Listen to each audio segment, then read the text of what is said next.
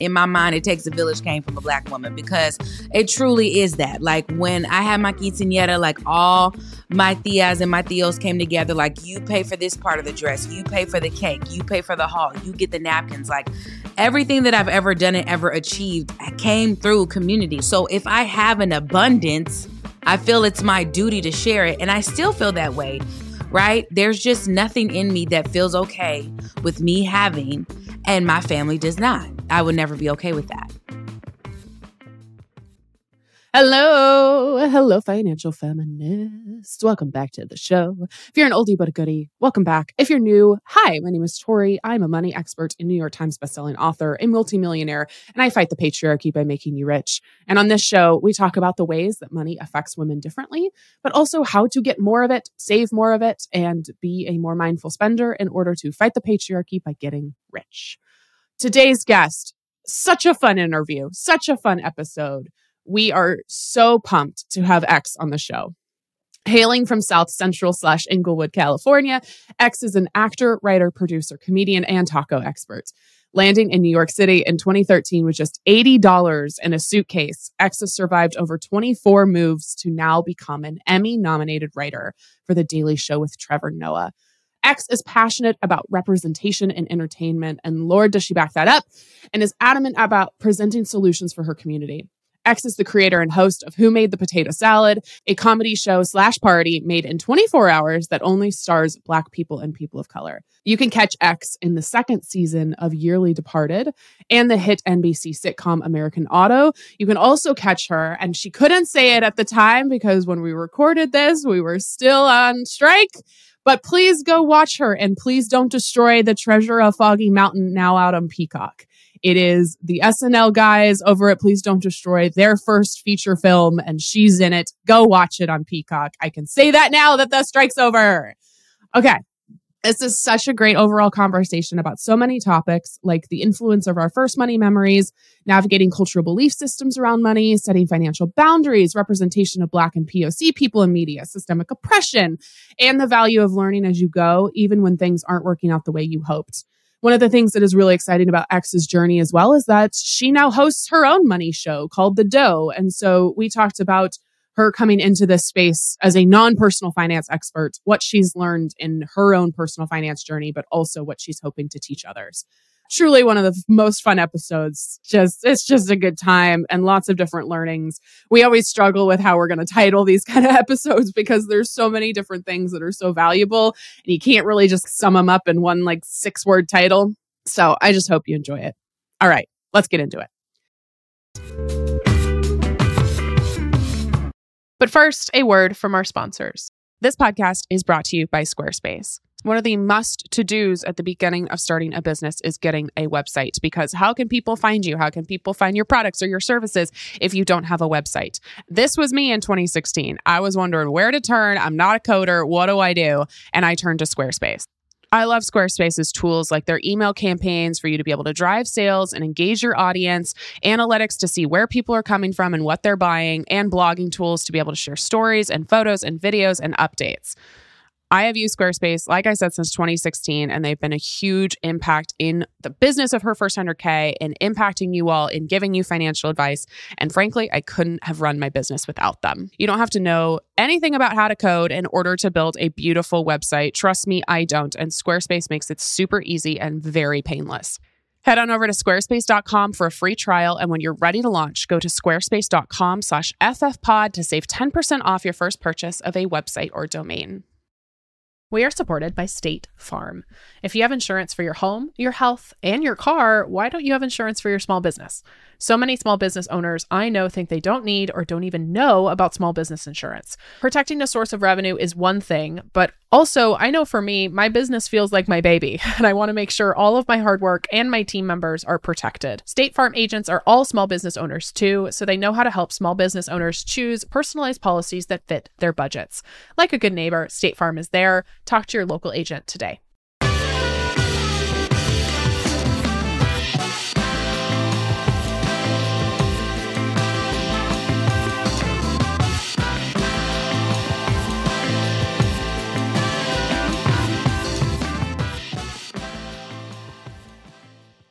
Wait, are we recording? We are. Oh, I thought you said we were going to talk and then get into it. So I thought you Oh, were no, like we were talking. prepping or practicing. I was like, No. oh, okay. So now I was like, wait, this is the podcast. Okay. It is the podcast. You would think that I've hosted one of these things.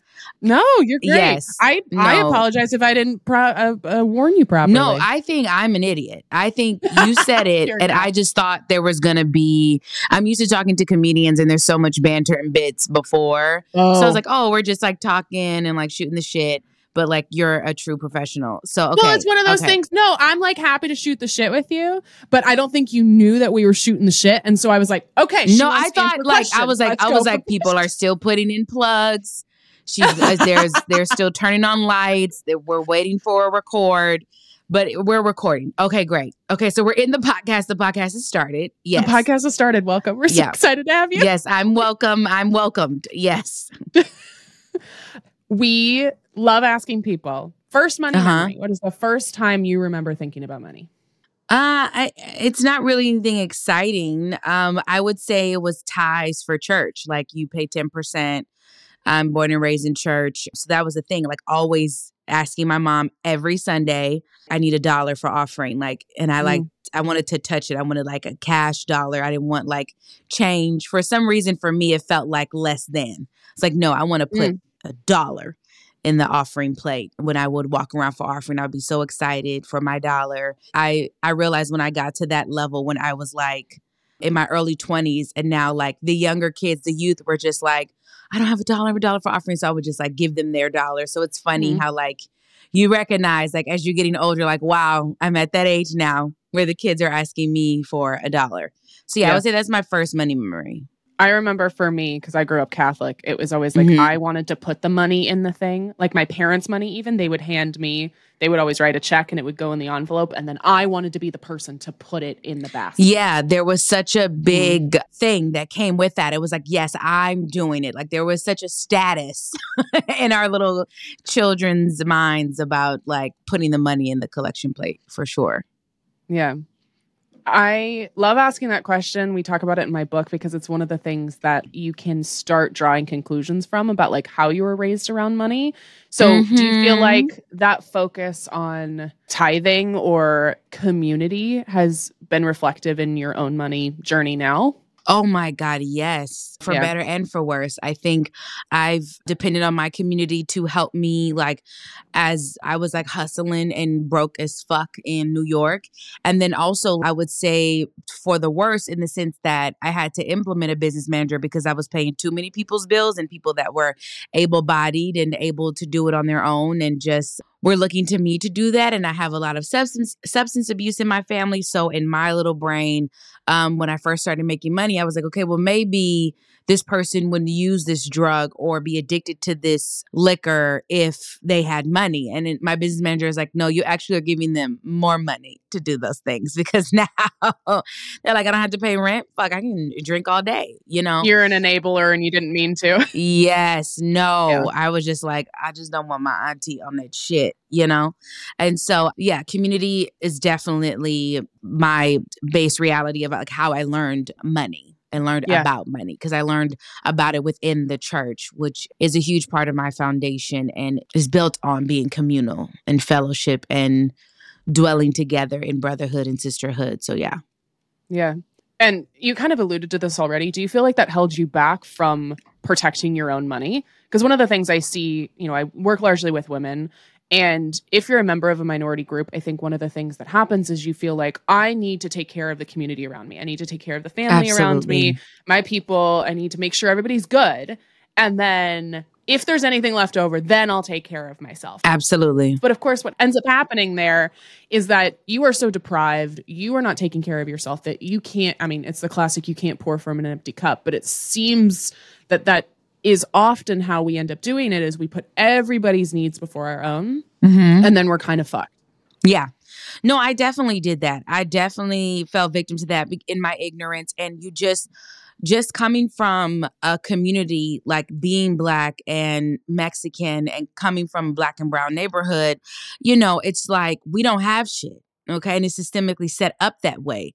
So the reason I truly believe, I don't know where this came from, but in my mind, It Takes a Village came from a Black woman because it truly is that. Like when I had my quinceañera, like all my tias and my tios came together, like you pay for this part of the dress, you pay for the cake, you pay for the hall, you get the napkins. Like everything that I've ever done and ever achieved came through community. Like my church came through for me for prom. Like you do her makeup, you get her nails done. Everyone comes together. So if I have an abundance, I feel it's my duty to share it. And I still feel that way. But now that I have a business manager and I have more knowledge about money, I know that there's a specific way in which to delegate it. There's a way to do that. There's boundaries around it, right? And there's just nothing in me that feels okay with me having and my family does not.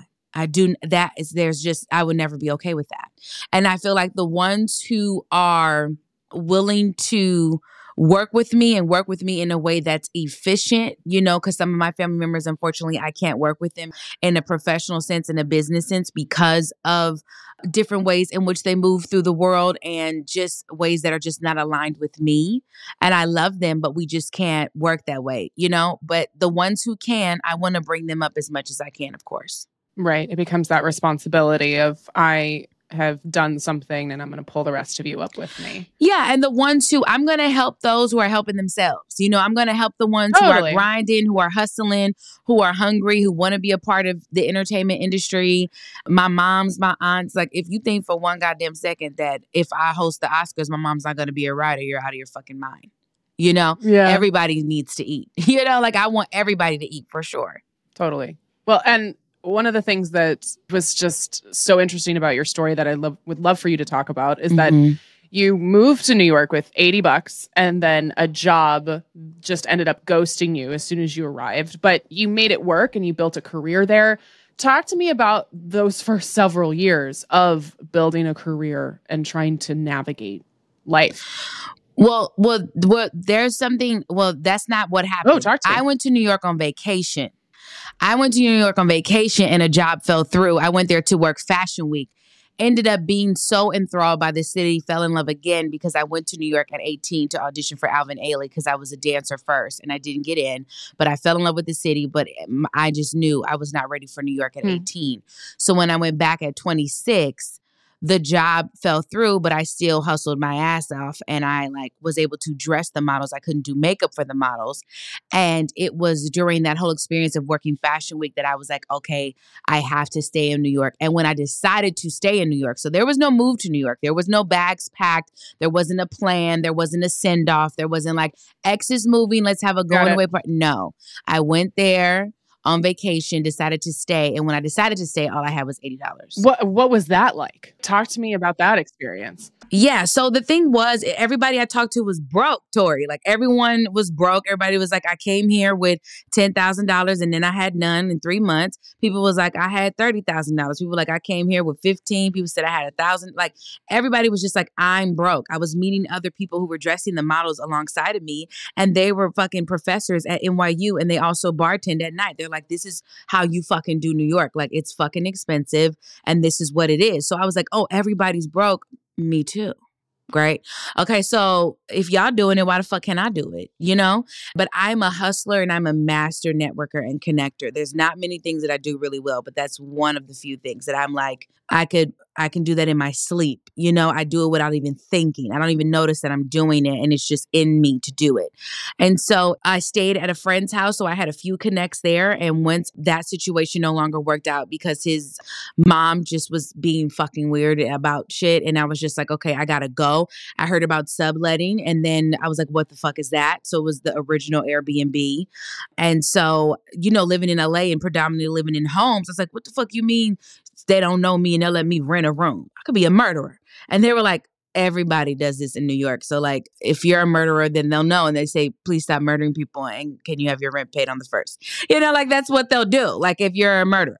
And I was just kind of like, okay, but everybody's breakdown on Craigslist story was like, first, last security. What's your social security? What's your job? Making, 5 to 6 figures a year. And I was like, to rent a room, this is the criteria. What the fuck is this? So then I was like, you know what? I need somebody's breakdown that is talking to me. They need something and I need something. They need somebody in there to pay rent and I need a place to stay. So I found one and somebody was like, listen. That was the first word on the Craigslist ad. Listen. Okay. Then she was like, don't be eating my food. You know, she was like, if it's yellow, let it mellow. If it's brown, flush it down. You know, don't be coming up in here and be loud. And I said, okay, this auntie. Okay, right. You need something, I need something. So, you know, I went over there to her. And when I went over there, that's when I knew I was not in Kansas anymore because, mind you, I went there to work Fashion Week, September 2013. Okay, so they have what's called seasons in New York. And I'm from Los Angeles, so I don't know what that means. So it started to rain profusely. I had a very cheap suitcase and it busted at Penn Station in the rain. And everyone had an attitude with me. Okay. Not Penn Station. My suitcase broke in the rain and you have an attitude. When I saw police officers walk over my fucking clothes in the rain, like, ugh, the fuck is it? I was like, everyone is evil. I was like, just so mean here. I was like, I am not in Kansas anymore. So when I got to the lady's home, I gave her my passport. I either gave her my passport or my ID. I gave her one of my forms of identification. And I grew up in a family of hustlers, of dope dealers. And one thing they always said is be honest. Never lie. Don't ever lie. People can always fuck with someone who's honest, right? So I told her, I was like, hey, I don't have a job. I think my mama sent me like an extra $100. So I had like $180, maybe $200 to give her. And I said, hey, this is all I have. I don't have a job. If I don't get a job by Friday, you can kick me out. You can keep the money. And you have my identification. So you got me. And she was like, okay. And I got a job that Thursday. I was making $8 an hour at this place called Unique, which is now shut down. It was on J Street in Fulton in downtown Brooklyn. And so that's what started, like how I first started making money. And I was in Jersey City. I wasn't even in the city yet. So I was paying for Jersey Transit and then paying for New York Transit. And then I had at this time, I had came back to acting. I had quit for the third time and finally came back to it again. But I had went to a film school and I had started working with cameras and stuff. So I said, I need to do anything within production. I need to get on a fucking set. So I started interning at RECSC Camera Rental House, which was in Secaucus, New Jersey. But to pay for Jersey Transit, I would not be able to pay for New York Transit to get into the city and make actual money.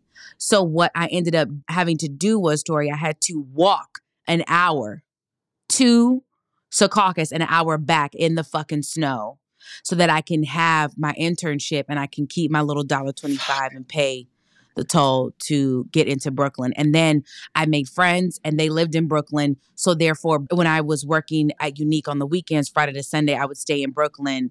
And then it was just like one stop away, or if I needed to, if I could hustle, I could walk 45 minutes. That was closer than Jersey City. And then shout out to my homegirl, Malia, because what we would do is that I would sleep on the actual wooden floor in the wintertime in her room. And we would alternate the space heater every 3 hours so that we had heat. When you said you were a hustler, I'm like, and then you're like, masterclass. Here you go. No, bitch. No. Granola bar. They were giving me granola bars and tuna. God bless those women. Fumi Titi, who's now married, beautiful doctor, and is having a child now.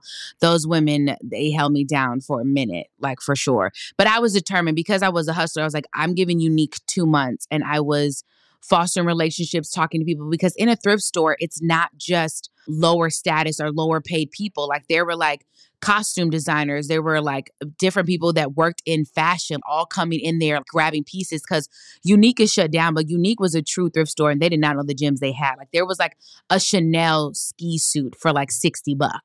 Like it was like good shit, like really, really good stuff. It was like more so vintage rather than thrift. Like there was a lot of vintage quality finds. So I just kept fostering relationships with people and finally got out and got to Rebar, where I started making a cute coin. They're working at it was like a restaurant / bar. And it was the first, it was before Alamo Draft House. It was the first movie theater in New York City that was licensed to sell liquor. So it was a movie theater, wedding venue, bar, restaurant. Shit. Fucking impressive. My God. No, yeah, I was a hustler. I realized that it's crazy now. If somebody told me that they did this, I'm like, okay, she's a little Looney Tune. But for me, I was like, when you're in the thick of it, and because I'm a believer and I knew what God told me to do, you know, I had this life-altering experience when I went to go see Motown the musical, which encouraged me to stay. And the director, I was talking to him on stage, and he was like, you have a responsibility to live your dream, and you have to do it now. So to tell me I had to be accountable, and he had such a sense of urgency, I was like, oh no, fuck that. I'm doing it now. And I was 26. The man I thought I was going to marry, I broke up with him 2 years prior, and I had no kids. And I've always kept my overhead low. I've never been someone that wanted to live above my means, or even when I had jobs, when I worked at TSA and I was making great money, I was like, well, if I get bigger, if I get a nicer car, if I get an apartment, I have to keep fucking working at TSA. This is not my life. So I've never done that. I never wanted that. I always lived beneath my means, had a cute little bucket, you know, take it to my Theo Poncho, have him hook up the fucking engine and keep it moving, you know? So that was it. I hustled my ass off. We have to take a for quick a very long tangent time. With TSA. Weirdest thing you've ever seen in somebody's bag. Okay. Wait, what's the tangent, Tori? The TSA tangent. Give it to me. Weirdest thing. Like, you're talking TSA, airport TSA. Is that what you're saying? Yeah, of course. Yeah, at LAX, girl. Okay. But I just got to know. Weirdest thing you've ever seen in somebody's bag. Okay. I don't want to sex shame. Uh-huh. Okay. Uh-huh. Oh, uh-huh. But there was a specific flight at Southwest that was going to Vegas. And it was oftentimes, as my grandma would say, women of the night. Sure. And the way that they were dressed let me know that. And they would have the most obscene sizes of dildos and lube. And a part of me was like, it's not like just taking a dildo from someone or lube. Mm-hmm. It's kind of like taking paint from a painter. This is what they use for their job. Okay? It's oil paint. You can't do that. Michelangelo. It's absolutely. It's the set. Andy Warhol and these women, yes, same fucking level. Yes. And what they both do is art. Yes. Okay. Yeah. So I was like, okay, you know, a part of me, and then I knew that they were not in the safest of situations. Yeah. These were not women that had autonomy over their own bodies, because they were like, daddy's gonna be mad. They were referring to daddy. I knew they were referring. I grew up with pimps in my family, so I knew exactly what they was talking about. So I said, I don't want any issues for you. So I said, let me just test it for explosive. and girl, just don't use it. It's explosive, just a different kind. You know? 100%. Mm-hmm. That they get paid to do. Mm-hmm. So I would say that was the most like, whoa, whew, okay, what do I do here? Yeah, that was probably the most wildest thing I've seen. I just had to ask. I was like, I imagine you've seen some shit. Yes, Miss Tori. And I love it's not a dildo. It's like the most obscene sized dildo of your entire No, existence. it's really big. It was like a baseball bat with balls. It was bad. Oh, swing batter. Okay, other questions. Mm-hmm. You host a show called Who Made the Potato Salad? And you've talked about creating that's my baby. Yeah, you didn't want to put your fate into someone else's hands. That's what you've said in creating it. So how has that decision changed your career trajectory? And I've heard this from a lot of women, especially women in entertainment, where it was like, I am going to create the thing because I am not getting the opportunities I want. Or I'm going to create the thing because the thing currently doesn't exist and I know it'll work. I just got to do it myself. Yeah. Yeah, I think for me, I've been producing since I was 19. So potato salad isn't like the first thing that I did. So because I started producing at 19, when I came up with Who Made the Potato Salad at 29, that means I was bad for a good, 8 years. So I finally figured out like, oh, this is what the fuck you do. This is how to do it. And even then with potato salad, I'm not saying that it's perfect. There's definitely room for improvement. But Who Made the Potato Salad is a sketch comedy show / community resource hub for Black people and people of color to get us representation in entertainment. And it's a community resource hub because we do panels. We've done them in person. We switched to doing them virtually during the pandemic. And we've done mentoring workshops, and they've resulted in Black women being hired at the Z-Way show, Charlamagne the God show, and at the Daily Show. We have a woman right now, Falake, who's still there, and she's Emmy nominated and also has an NAACP. So providing access to Black people of all experiences, right? Like, I just want to make sure that we're including Black, trans, non-binary people, people that are differently abled. I just want to make sure that those are all the people that I'm talking about when I say Black people. So yeah, Who Made the Potato Salad was something that I wanted to do because I was going to different comedy shows and I was like plunging myself into the comedy scene. And I was like, this shit is poorly promoted. And I think because I come from theater, I was like, why isn't there any fucking people here? Like, the least you can do by not paying me is giving me a sold out fucking audience, and an audience that's primed and ready to fucking go. And I wanted a party. So I was like, where's the food? Where is the liquor? Where is the DJ? Where is the dancing?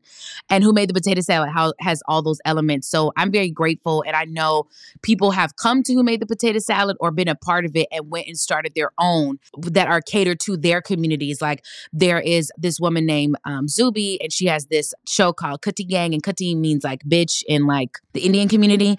And like, when I walked up there and they have this like chai drink and then they had food, I was like, oh my God, like, it made me feel so good that Who Made the Potato Salad could be a symbol of like, oh, okay, you know what? This gives me the idea to do this. I'm not saying that anybody is jocking what I was doing, but it made them think like, oh, okay, let me add something to that that's specific to my community. It was the right? inspiration. And yeah, and Zuzu had said that. She was like, yo, X, when you had that food, and I was like, yeah, why the fuck we should. And I was like, this is why people start doing stuff. I mean, had it not been for Tyler Perry, I would have not started producing, right? Yeah. Like, it keeps it's a domino effect. It keeps it going for Black people and minorities, which is so dope. So yeah, no, I started it because I wanted what I wanted to see. I was like, these shows are not live enough. I was like, this shit is not lit. I was like, I want people to like asses up. I want people throwing ass in the seats. Like, this needs to be a good ass time.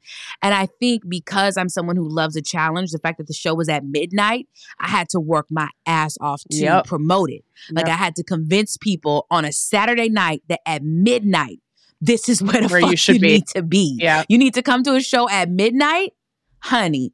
And it's been sold out since day one. And I'm very grateful. That's fucking amazing. Yeah, I have a background in theater, and so does Kristen, our producer. And so nice. Saying all of that about it's so, once you're in that world, you start to understand it. But then it's so much of all of the tap dancing you're doing on stage, you got to do 5 times more off stage to get anybody to care. Oh my God. Like, it's... Yeah. The performance is less about you performing on stage, which of course you got to bring it. But it's also like, if you're producing the thing or if you're the person in charge, it is how much marketing and promotion you can do to make sure that the thing that you're actually able to do the performance or actually able to do the event. That's where the actual work comes in. Yes, for sure. If you're a business owner, you know that you have a million things to think about all of the time. You've got your team that's buried with a bunch of work. It's taking forever to figure out where your invoices are coming from.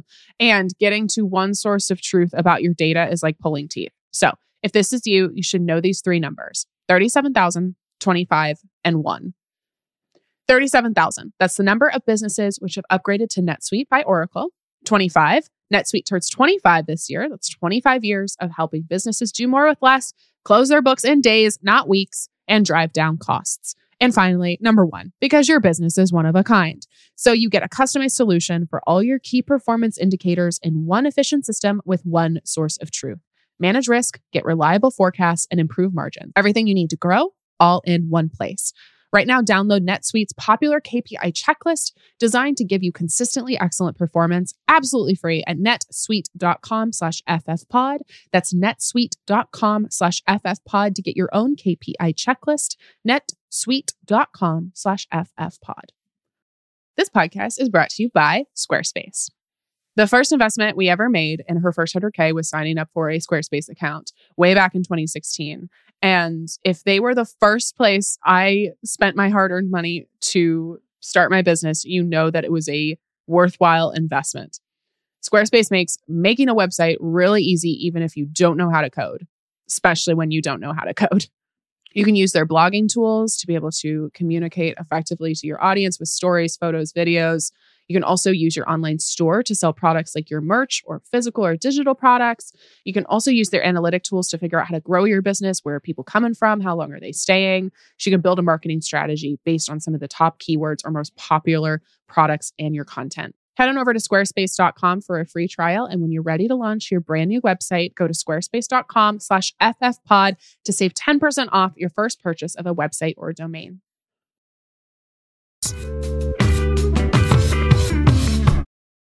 So we know in your work, and you were just kind of talking about this, you make it a point to write and create content that is predominantly, if not completely, written for Black people and people of color.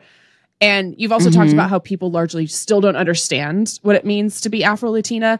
Do you feel like this is opening up a larger conversation about others creating more content for underrepresented communities in media? You mean with potato salad? Yeah, or just the work that you're doing in general of just you being you. Yeah, I know it is because I see the fruits of our labor. When I say our, I mean me and my team. Like I'm nothing without them. Well, and even the inspiration of the woman you mentioned. Yeah, with Zuzu and Cutty Gang. Yeah. There are people that, like when we did the Asian takeover, there was a sketch that two people have done and they turned that into a short film and they started winning film festivals. I'm also very specific to Tori with who I have in the audience because you could be the most talented bitch in the world, but who the fuck knows that, right? So making sure that industry is there in the audience. And the all Black takeover that we did in 2019, and we raised over $16,000 during a governmental shutdown when that piece of shit was in office. And when we did that, I made sure to have industry that was there. And from there were members of this, to me, the best Black sketch comedy show that's out, which is Astronomy Club, and it's on Netflix. Please go watch it. It was not promoted nearly enough than it should have been. These are phenomenal Black women and men, and they only got one season, but please go watch it. It's the funniest fucking sketch show. But the reason they got that show is because a lot of them were writers and actors in Who Made the Potato Salad. A rep from Kenya Barris's camp came to the show. They got a meeting, and the rest is history. Right. And also, I told you, Falake, who's hired now at The Daily Show, and another guy, Andre, who got hired as a writer at Charlemagne the God Show. And then another girl named Bria, who went to Charlemagne the God Show, Z-Way. Now she's at the Tamron Hall Show as a producer. And these were all people that came through our mentorship program when we did a day in the life of late night in January 2021. And over 250 Black and brown people submitted. We picked the top 25 and did a mock episode of late night. And they worked in every facet of late night. So yeah, it's absolutely opening up a larger conversation, but also providing access. Like, I'm sorry, fuck these panels. Black people need money. We need community. We need connection. What the fuck are you telling me that I can't get from a goddamn podcast? Who can I meet? Show me how the sausage is fucking made. That's where I'm coming from. I'm not saying that panels don't have a purpose. I'm not saying podcasts are not great. I'm on a podcast. I'm hosting a podcast. But I'm just saying when it comes to Black people specifically in entertainment, we don't have shit. We don't have access. So for me, I know where I come from and I come from the bottom. That's what I'm looking for. And I know too many people that look like me that need that as well. Yeah. We call it inspiration porn over here at Her First 100K, which is the like dream your big dreams. You sit at a conference and you're told that you can do anything you want. And then it's like you get home and you're like, yeah, but how do I actually do that? Like, you haven't told me who I should talk to. You haven't told me what I need to actually do. You've just told me that I can dream big, which is important. That's great to hear, but you have to couple it with, yeah, here's the person you need to meet, or here is the actual skill you need to build in order to do what you want to do. Yeah. It's my biggest pet peeve. It's like, it's plain and simple. It's really simple. Like, I want to write sketch comedy. So you have like the biggest brains in sketch comedy that have done all these successful shows. And I get to sit there and they get to talk about how they got their shot. Why wouldn't they let them fucking analyze a sketch that I wrote? How about we do a table read of my sketch with Seth Rogen and Key and Peele, and Issa Rae? Like, how about let's do that? Yeah.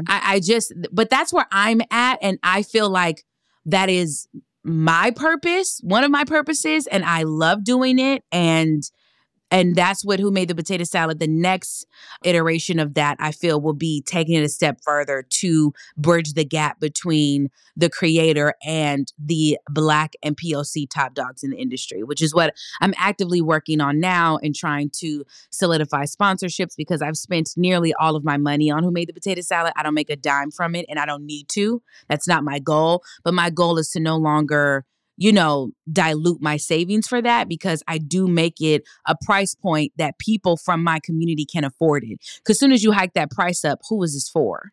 Right? Especially for Black people, we don't have shit. We're poor. We need things for the low. Yeah. Let's talk about the dough. Your limited series. Yes, let's get into it. Can you talk about what intrigued you the most about diving into money stories, and then why you decided to put a comedic twist to it? I think what made me want to dive into money stories is just because I think it's like the great equalizer. We all deal with it. I feel like you could be someone that's like managing a 9-to-5, or you can make well into 6-7 figures, but there is issues that I think a lot of us have with it. I think it's a universal issue. So that's why I wanted to talk about it. And I think a comedic flair to it is because some of these situations can be really hard. And I think I'm a comedian. My gift and a curse is that I don't take anything seriously.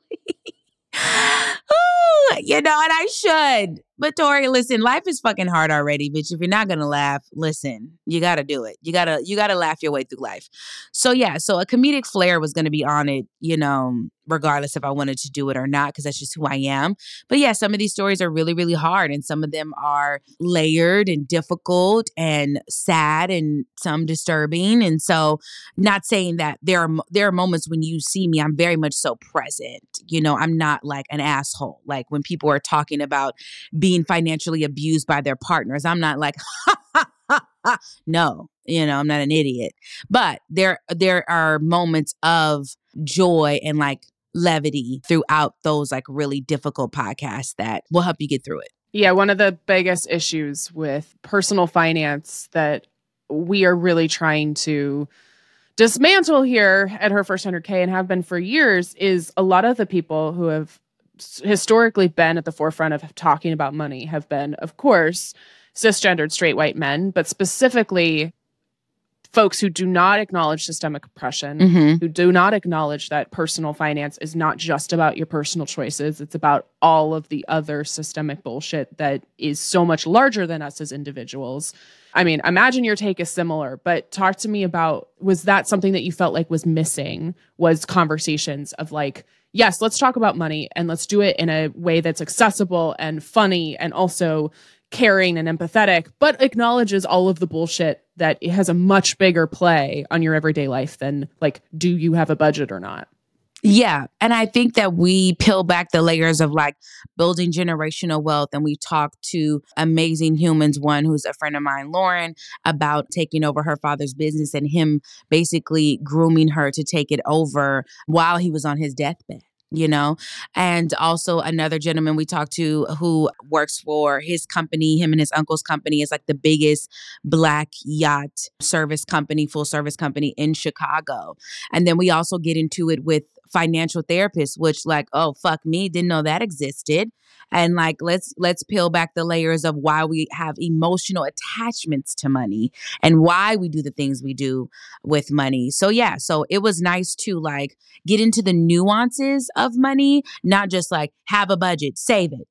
We talked to women that were really abused, some that were really unprepared, wives that were like not educating themselves about certain things, or just like giving everything over to their husband and then leaving and not having a damn thing when they ran the whole fucking business. But when we leave, you weren't paying attention to this contract and that contract, and now he has 80 and you have 20. What the fuck? We get emails every day from women somewhere with that story or something similar. But that's my thing. If we can't talk about it, Tori, we have to talk about money. I could never be with a man and we're not having these deep conversations. And let's talk about it while we love each other. Right. Okay. While we're fucking going to Bali and Thailand and, eating sushi in fucking Japan and, Before shit goes down. Yeah. It's like, hey, I love you. You love me. This is great. I love you. Look at these whales. Wow. Look at us whale watching. Okay. So here's the thing. You love me now, but like if you were to not fuck with me later on down the line, I pissed you off. Right now, you think like, what? I should get half? What's what we're doing? Like, right. We need to have those conversations. And I feel like prenups are so important. People don't like to use them and they get very but I feel like this, if you're not ready to talk prenups, you're not ready to talk nups. Meaning nuptials. No. You're not ready to You're talk not ready to nothing. talk about anything. No. And here's the thing of like, you have a prenup if you get married in any state in the United States. Just the state decides what's going to happen to your money. Good point, Tori. That's what I wish people realize is it's like, you sign a prenup when you get married. Do you want the state's prenup? Or do you and your partner want to decide what that actually looks like? Correct. Like, I would argue you need to figure it out. Even if it's the same, even if you're like, yeah, that's fine. You need to make that an active choice as opposed to just, I am too scared to talk about it. My very hot take is like, if you don't feel like you can talk about money with your partner, you should not be together, period. It's just like anything else. If you don't feel like you can talk about sex in your relationship, if you don't feel like you can have serious, hard conversations, then how are you going to survive a relationship with this person? Like, it's not going to work. But also assess whether or not that you don't feel comfortable or safe to talk about it or that you're just conflict avoidant. Because it might not be the relationship, babe. It might just be you. You just don't like to have difficult conversations, period. And I don't know how you go. I mean, there's a book that I haven't read, but I feel like the title is enough and it's called Conflict is Not Abuse. I did buy it, but I was like, oh, this title alone is dragging America. Like we all were scalped by that title. And I was like, it's not. I lean into it. And I think because I have people in my life who we have lovingly conflict, like we may not agree, but we are not disrespectful. We are not arguing, and we always come to a middle ground. And I think because we're clear on our triggers, or even if we're not clear on all of them, Tori, we're clear that we're being triggered. So I'm reacting to something that is not actually happening right now. So I need to take a beat. Right. So I think because I have adults in my life, we can talk about whatever. No, it's so incredibly crucial. And I think you probably know the stat, but I'd say this all the time on the show, is that we're more likely to talk about any other uncomfortable taboo topic as individuals, but also as a collective society before we'll talk about money.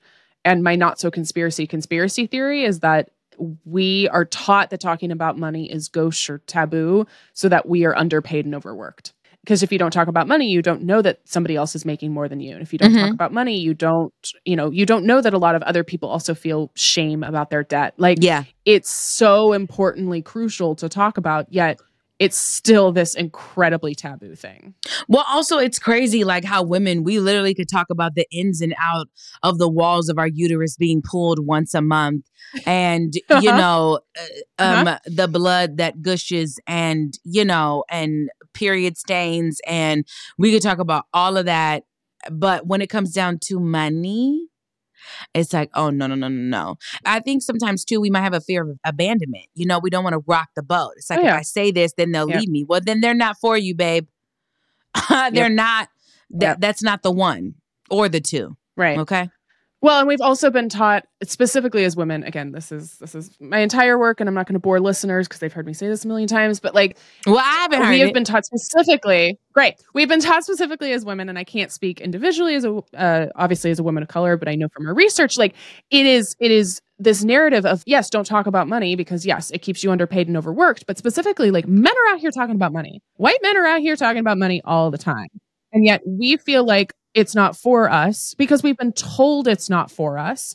And so then we don't talk about it. And then it becomes this cyclical thing where, oh, I can't talk about money because, somebody might abandon me or somebody might think I'm weird or somebody might go, oh, she's bragging about how much money she has. And so it's just like this really toxic thing that keeps happening where it's like, I'm so scared to talk about money. And then I don't talk about money. And then I feel bad for not talking about money. And it just continues.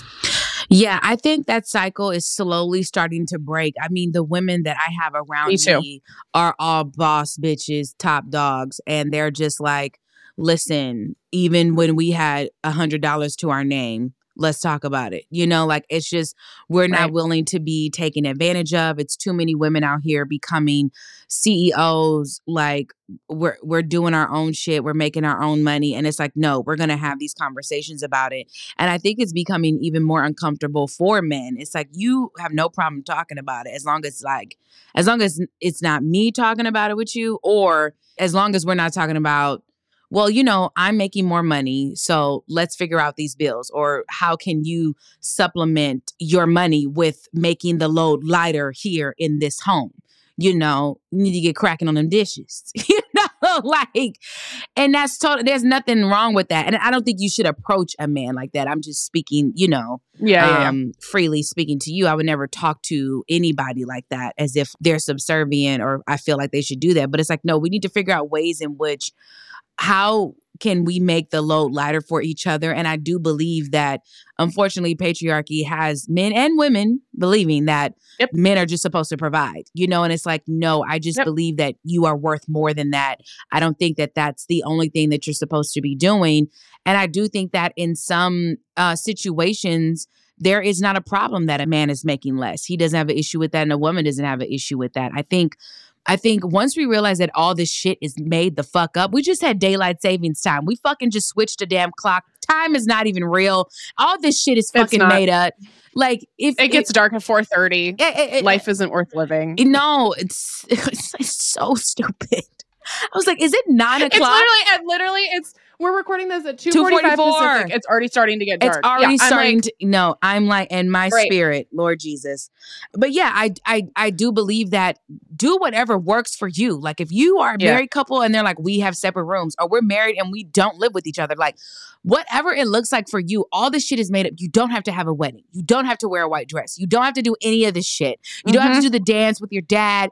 You do have to give someone a gift though. Don't fucking do that. When someone gets married, give them something that is financially feasible for you.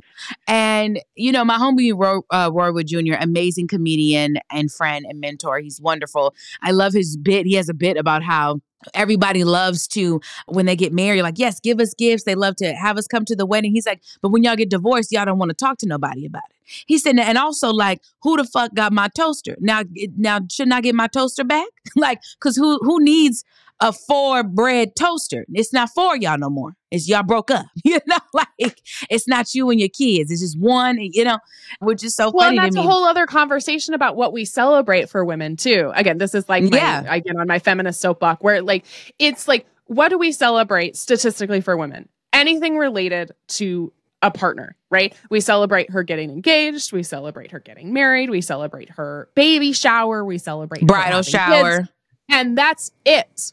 Like, that's it. Like, if you want to throw a divorce party, great. I'm there. If you ran a marathon, we need to celebrate that. Like, that's for me, like an actual accomplishment. Like getting married. You no, having a man is not an accomplishment. I'm sorry, it's not. And I think making sure that relationship is healthy, that's hard work. That's an accomplishment. But like, it's one of those things where I'm like, yes, having a baby is also an accomplishment. Like, I don't want people to come for me. But it's also like, we don't celebrate the things that are also these huge, massive milestones, like we celebrate marriage or pregnancy. Like, but I'm the complete opposite, Tori. My friends will tell you, my friends get a job, if they get chosen for a specific like NBC writers thing or something, like we're celebrating immediately. I'm picking you up. We're going to get food immediately. One of my best friends of 20 years. I'm so proud of her for being sober. I think she's on her 3rd year now. When she was sober last year and she made it, I think, to her 1st or 2nd year last year, I was like, we're going to fucking London. We're going to Europe. Like, we're celebrating. Like, I was like, I am somebody like, no, like if you set a new boundary, if you are no longer accepting things that don't serve you anymore, you started therapy, we got to get a cupcake. Like I'm definitely that friend. And I think that is just culturally, that's what it is. Like, especially like being Mexican, like we fucking celebrate. Like there is a party from 1998 that's still going on right now. Like we don't fucking stop. Like we don't know what it is, Tori. So I definitely am somebody that believes. And I think because I've experienced so much death like more than the average Yeah. person should ever experience. You know, losing my brother at 16 to a drunk driver. Now I've lost a total of 4 additional cousins. So 5 people in my life, you know, grandma, grandfather. I've had so much death that I am hell-bent on living, and I lack Yeah. patience, which doesn't always work in some ways, but I'm just like, no, I know time is limited. I'm always thinking about death, and not in a gruesome way, but in a way that's like, I'm going to fucking live, you know? Totally.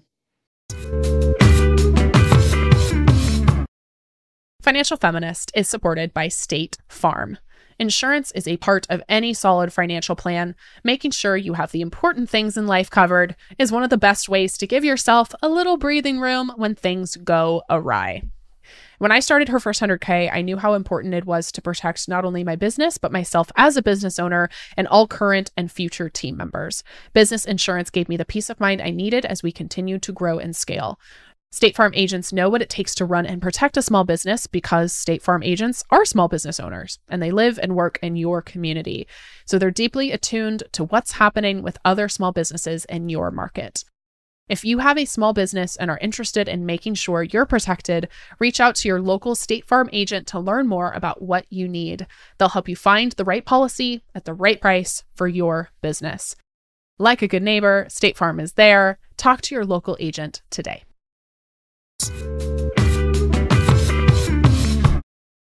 Yeah. And I more meant it because I'm the same person. I'm like, let's celebrate. Let's figure out like any excuse to get together. Great. It's more just, I think, society's perspective on it. Oh my just, God. like, The average woman is not. celebrating. No. The average woman is like, oh my God, I have it. And you know, there's this lawyer that I follow, and he's a divorce attorney with over 20 years of experience, and he's brilliant in my opinion. And I love his stats on it because it's just proceed with caution. He just has a lot of stats that are very grim, but it's just like, hey, you might fall on the other end of the scale and it might work out for you. But if not, get your prenup, protect yourself. But he was just saying how if I've been with a woman, you know, for 15, 20 years, and they're like, hey, when are you going to marry her? He was like, we're happy. Like, why is it like in society, it's just like, no, you need to fucking marry her. And it's just like, well, why is that a notch against him or their relationship or their happiness? Like, are they really happy they don't want to be married? Yeah. What?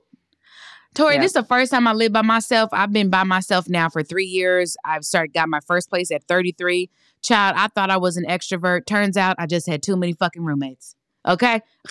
Baby. You and me both. I like theater, right? So I'm like, oh, I love people. I'm so extroverted. Yes. You will never find a more extroverted extrovert than me. And I have lived on my own since 2018. Mm-hmm. I don't want to leave my house. All my friends know this. And I make it so homey. Oh, yes. Yeah. Love my house. Love it. Don't want to leave. Don't want to go anywhere. I want to curl up in a ball and moan on the floor. Like, that's what I want to do. Like the entire day. Yeah, and you make it so homey. I love my place. I'm like getting it decorated even more. And like truly my place looks like Pee-wee's Funhouse. And that's what I've always wanted it to be. I love color. I love so many decorations. It brings me joy to see all these beautiful, colorful things. I have so many knickknacks over my house. I'm not leaving. So I'm like, as much as I would, you know, if I was to be in a relationship, also a relationship is not an accomplishment, babe. Okay. And listen, a relationship on its best day is work. Okay.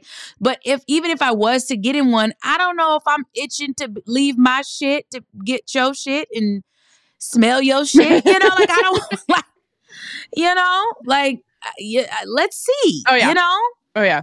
Let's fucking see. I love my partner, and we've been together for like a year and a half, and I'm starting to do the like, oh, are we maybe thinking about moving in together? And I'm thinking like, I love my own space. I love the way I've decorated.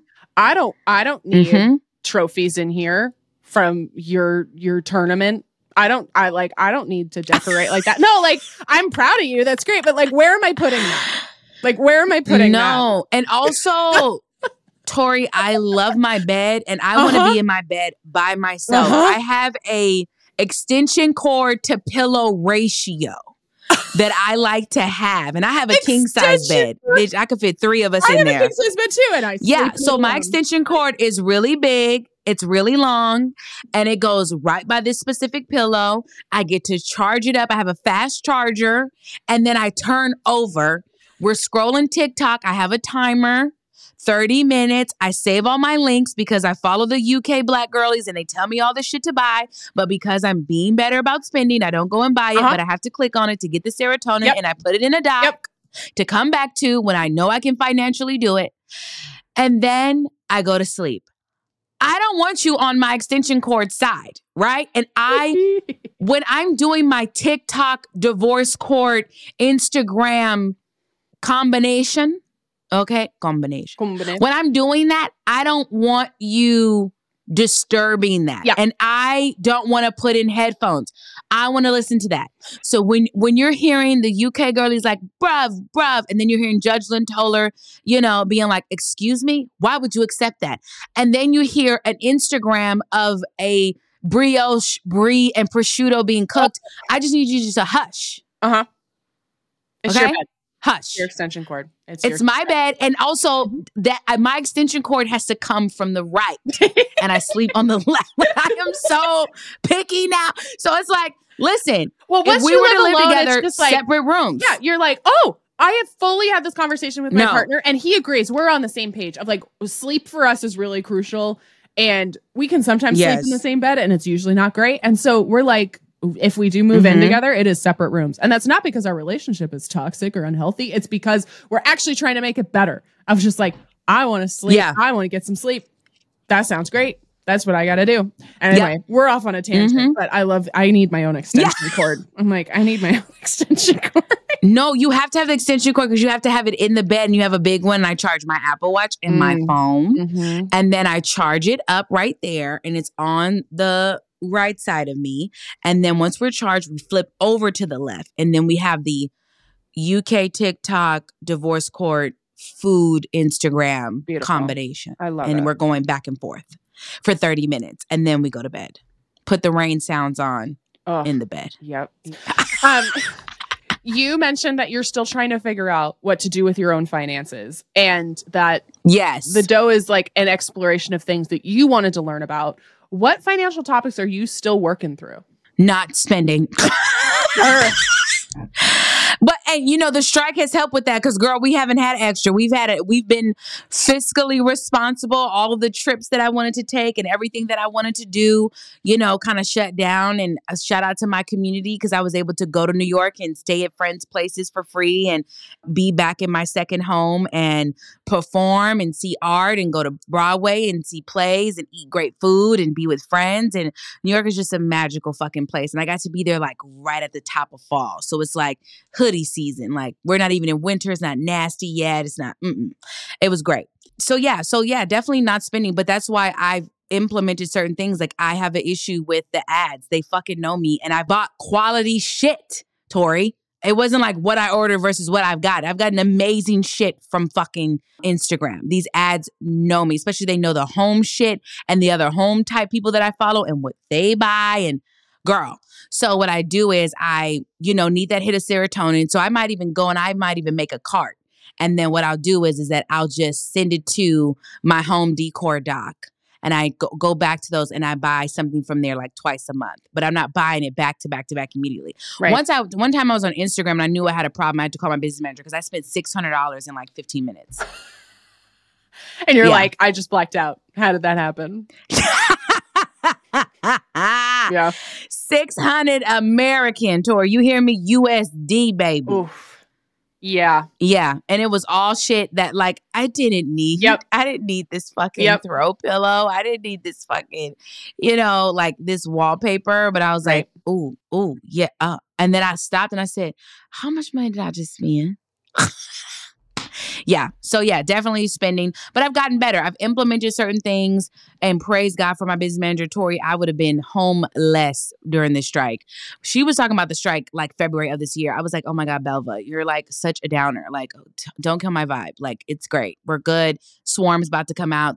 We're fine. She's like, okay, the famine is coming. And she like cut my spending. Wow. And so like, I am so bad with money that someone has to manage it. Yeah. She's great. Belva, we love. And she was just listed on like Hollywood Reporter's like top business managers. She's the shit. Amazing. So follow her if you haven't. She has like different short form content that she posts. Her name is Belva Anna Quincy. She's the best. Any stories in the interviews that stood out to you or that you want to share that were particularly funny or poignant or just memorable? Yes, the sweet, sweet woman, I forget her name, but she was very good at saving her money. She's first generation, daughter of immigrant Asian parents. And she had a friend who was lesbian, and the friend's girlfriend was from another country. And they were like, the only way that she'll be able to stay here. Mind you, she didn't want to marry the bitch. Okay. She was like, the only way she can be able to stay here is if you sign this loan so she can be in school here. And in my mind, I would have been like, why don't you marry her? Y'all so in love in this club. Do it right now. Like, marry her. So she did that loan. Like, she accumulated like so much interest on that loan. They weren't paying it. And they ended up breaking up. Child went and got their own other relationships. And she ended up having to pay it off. And it was like, paid off over the course of like 10, 15 years. It took like a very long time. I think some payments were made by the lesbian couple separately, but I know she had a lot of debt that she accrued that she had to pay for. That's a long time. Yeah. What was the conclusion of all of that? Was there a learning? She just paid it off and now her credit's clear. Okay. I think she learned never to do that shit again. Yeah. But she was young. And that was her friend. And, I think this was like before Obama passed, the thing about same-sex marriage. Yeah. And it was before progressive times. And even now, like, we still have a long way to go, but it definitely wasn't as progressive as it was now. Totally. What are you looking forward to most about interviewing folks on the dough? Like, what are you looking forward to learning next? I'm just looking forward to learning things that I haven't learned before, having conversations with amazing, layered, interesting, everyday people who have learned valuable lessons about money and want to share it. So, yeah. And I think we've done that. I'm so excited. I don't know if we have a season 2, but season 1 is out. You can catch episodes, I believe 1 through 5 right now, wherever you get your podcasts. It's an amazing, wonderful show. It highlights so many women and minorities. We talk about everything from money, dealing with the Bama Rush girls. Okay. All that fucking money that they spend just to be chosen. Okay. There's a lot to unpack there if you are a therapist. And we talk about being financially abused, building legacy, as Black people in this country that wasn't built for us to have anything, really. And then we talk about certain things like there's a divorce registry that's out there, which people don't know about, having a fresh start. And it's not just about people who get divorced. If you get separated from a long-term boyfriend or a long-term friend and you guys were living together, like if you had a situation like that, Tori, I could go on there and like get a registry up for you, and people can like buy you new sheets, new towels, toothbrush. There's different people that you can talk to, like mediums, therapists, different business managers, lawyers, So I've talked to so many amazing people that I think at the root of it have always depended on their community. And we say that a lot on the dough. It's what we believe and it's what I believe, that community is currency. Amazing. Thank you so much for your work. So the dough, anywhere else we can find you, plug your socials, plug away. Yes, you can find me on Instagram at $80 in a suitcase. That's 80, the word dollars, and a suitcase, all spelled out. And that's my testimony, obviously, from me living in New York. You can follow Who Made the Potato Salad Show, all spelled out, on Instagram. I am on Twitter at 80 in a suitcase, but Twitter is where demons roam. So if you repost something I've done, I will repost it, but I do not linger over there on the Twitter. No, ma'am. And it's also, dead. I know it's named after me. I have no relation to Elon. Let's just fucking get that out of there. I know Twitter is now called X. It's not. I don't know that man. Never heard of him. Never seen him in my life. Isn't that what she says? No. She's never seen him in my life. Mariah Carey, who is she? I met Kiki Mariah Carey, first time about a month or 2 ago. She is exactly what you think she's going to be. I don't know if you know her. Who? Yeah. Kiki Palmer? Yeah. Oh, yeah. 10 out of 10 recommend. She's the best. She's fantastic. Amazing. Thank you so much. Mm-hmm. Thank you so much for having me, Tori. And now this is the end of the podcast, which I'm clear on. Thank you so much to X for joining us. You can watch her in all of the things. American Auto, please don't destroy. You can follow her at all of the links down below. And you can subscribe to the Dough podcast wherever you're listening right now. As always, thank you for your support of our show, Financial Feminist. Thank you for subscribing, rating, reviewing. Thank you for submitting your voicemails and your questions and for sharing us on social media. And if you're wondering where to get started in your financial journey, you can go to herfirst100k.com/quiz and take our 6-step money personality quiz for us to deliver a personalized plan straight to your inbox. Thank you for being here. Have a great rest of your week. Okay, bye. Thank you for listening to Financial Feminist, a Her First 100K podcast. Financial Feminist is hosted by me, Tori Dunlap, produced by Kristen Fields, associate producer Tamisha Grant, marketing and administration by Karina Patel, Sophia Cohen, Khalil Dumas, Elizabeth McCumber, Beth Bowen, Amanda LaFew, Masha Bakhmikieva, Kaylin Sprinkle, Samaya Molacario, and Harvey Carlson. Research by Ariel Johnson, audio engineering by Alyssa Medcalf, promotional graphics by Mary Stratton, photography by Sarah Wolf, and theme music by Jonah Cohen Sound. A huge thanks to the entire Her First 100K team and community for supporting the show. For more information about Financial Feminist, Her First 100K, our guests, and episode show notes, visit financialfeministpodcast.com.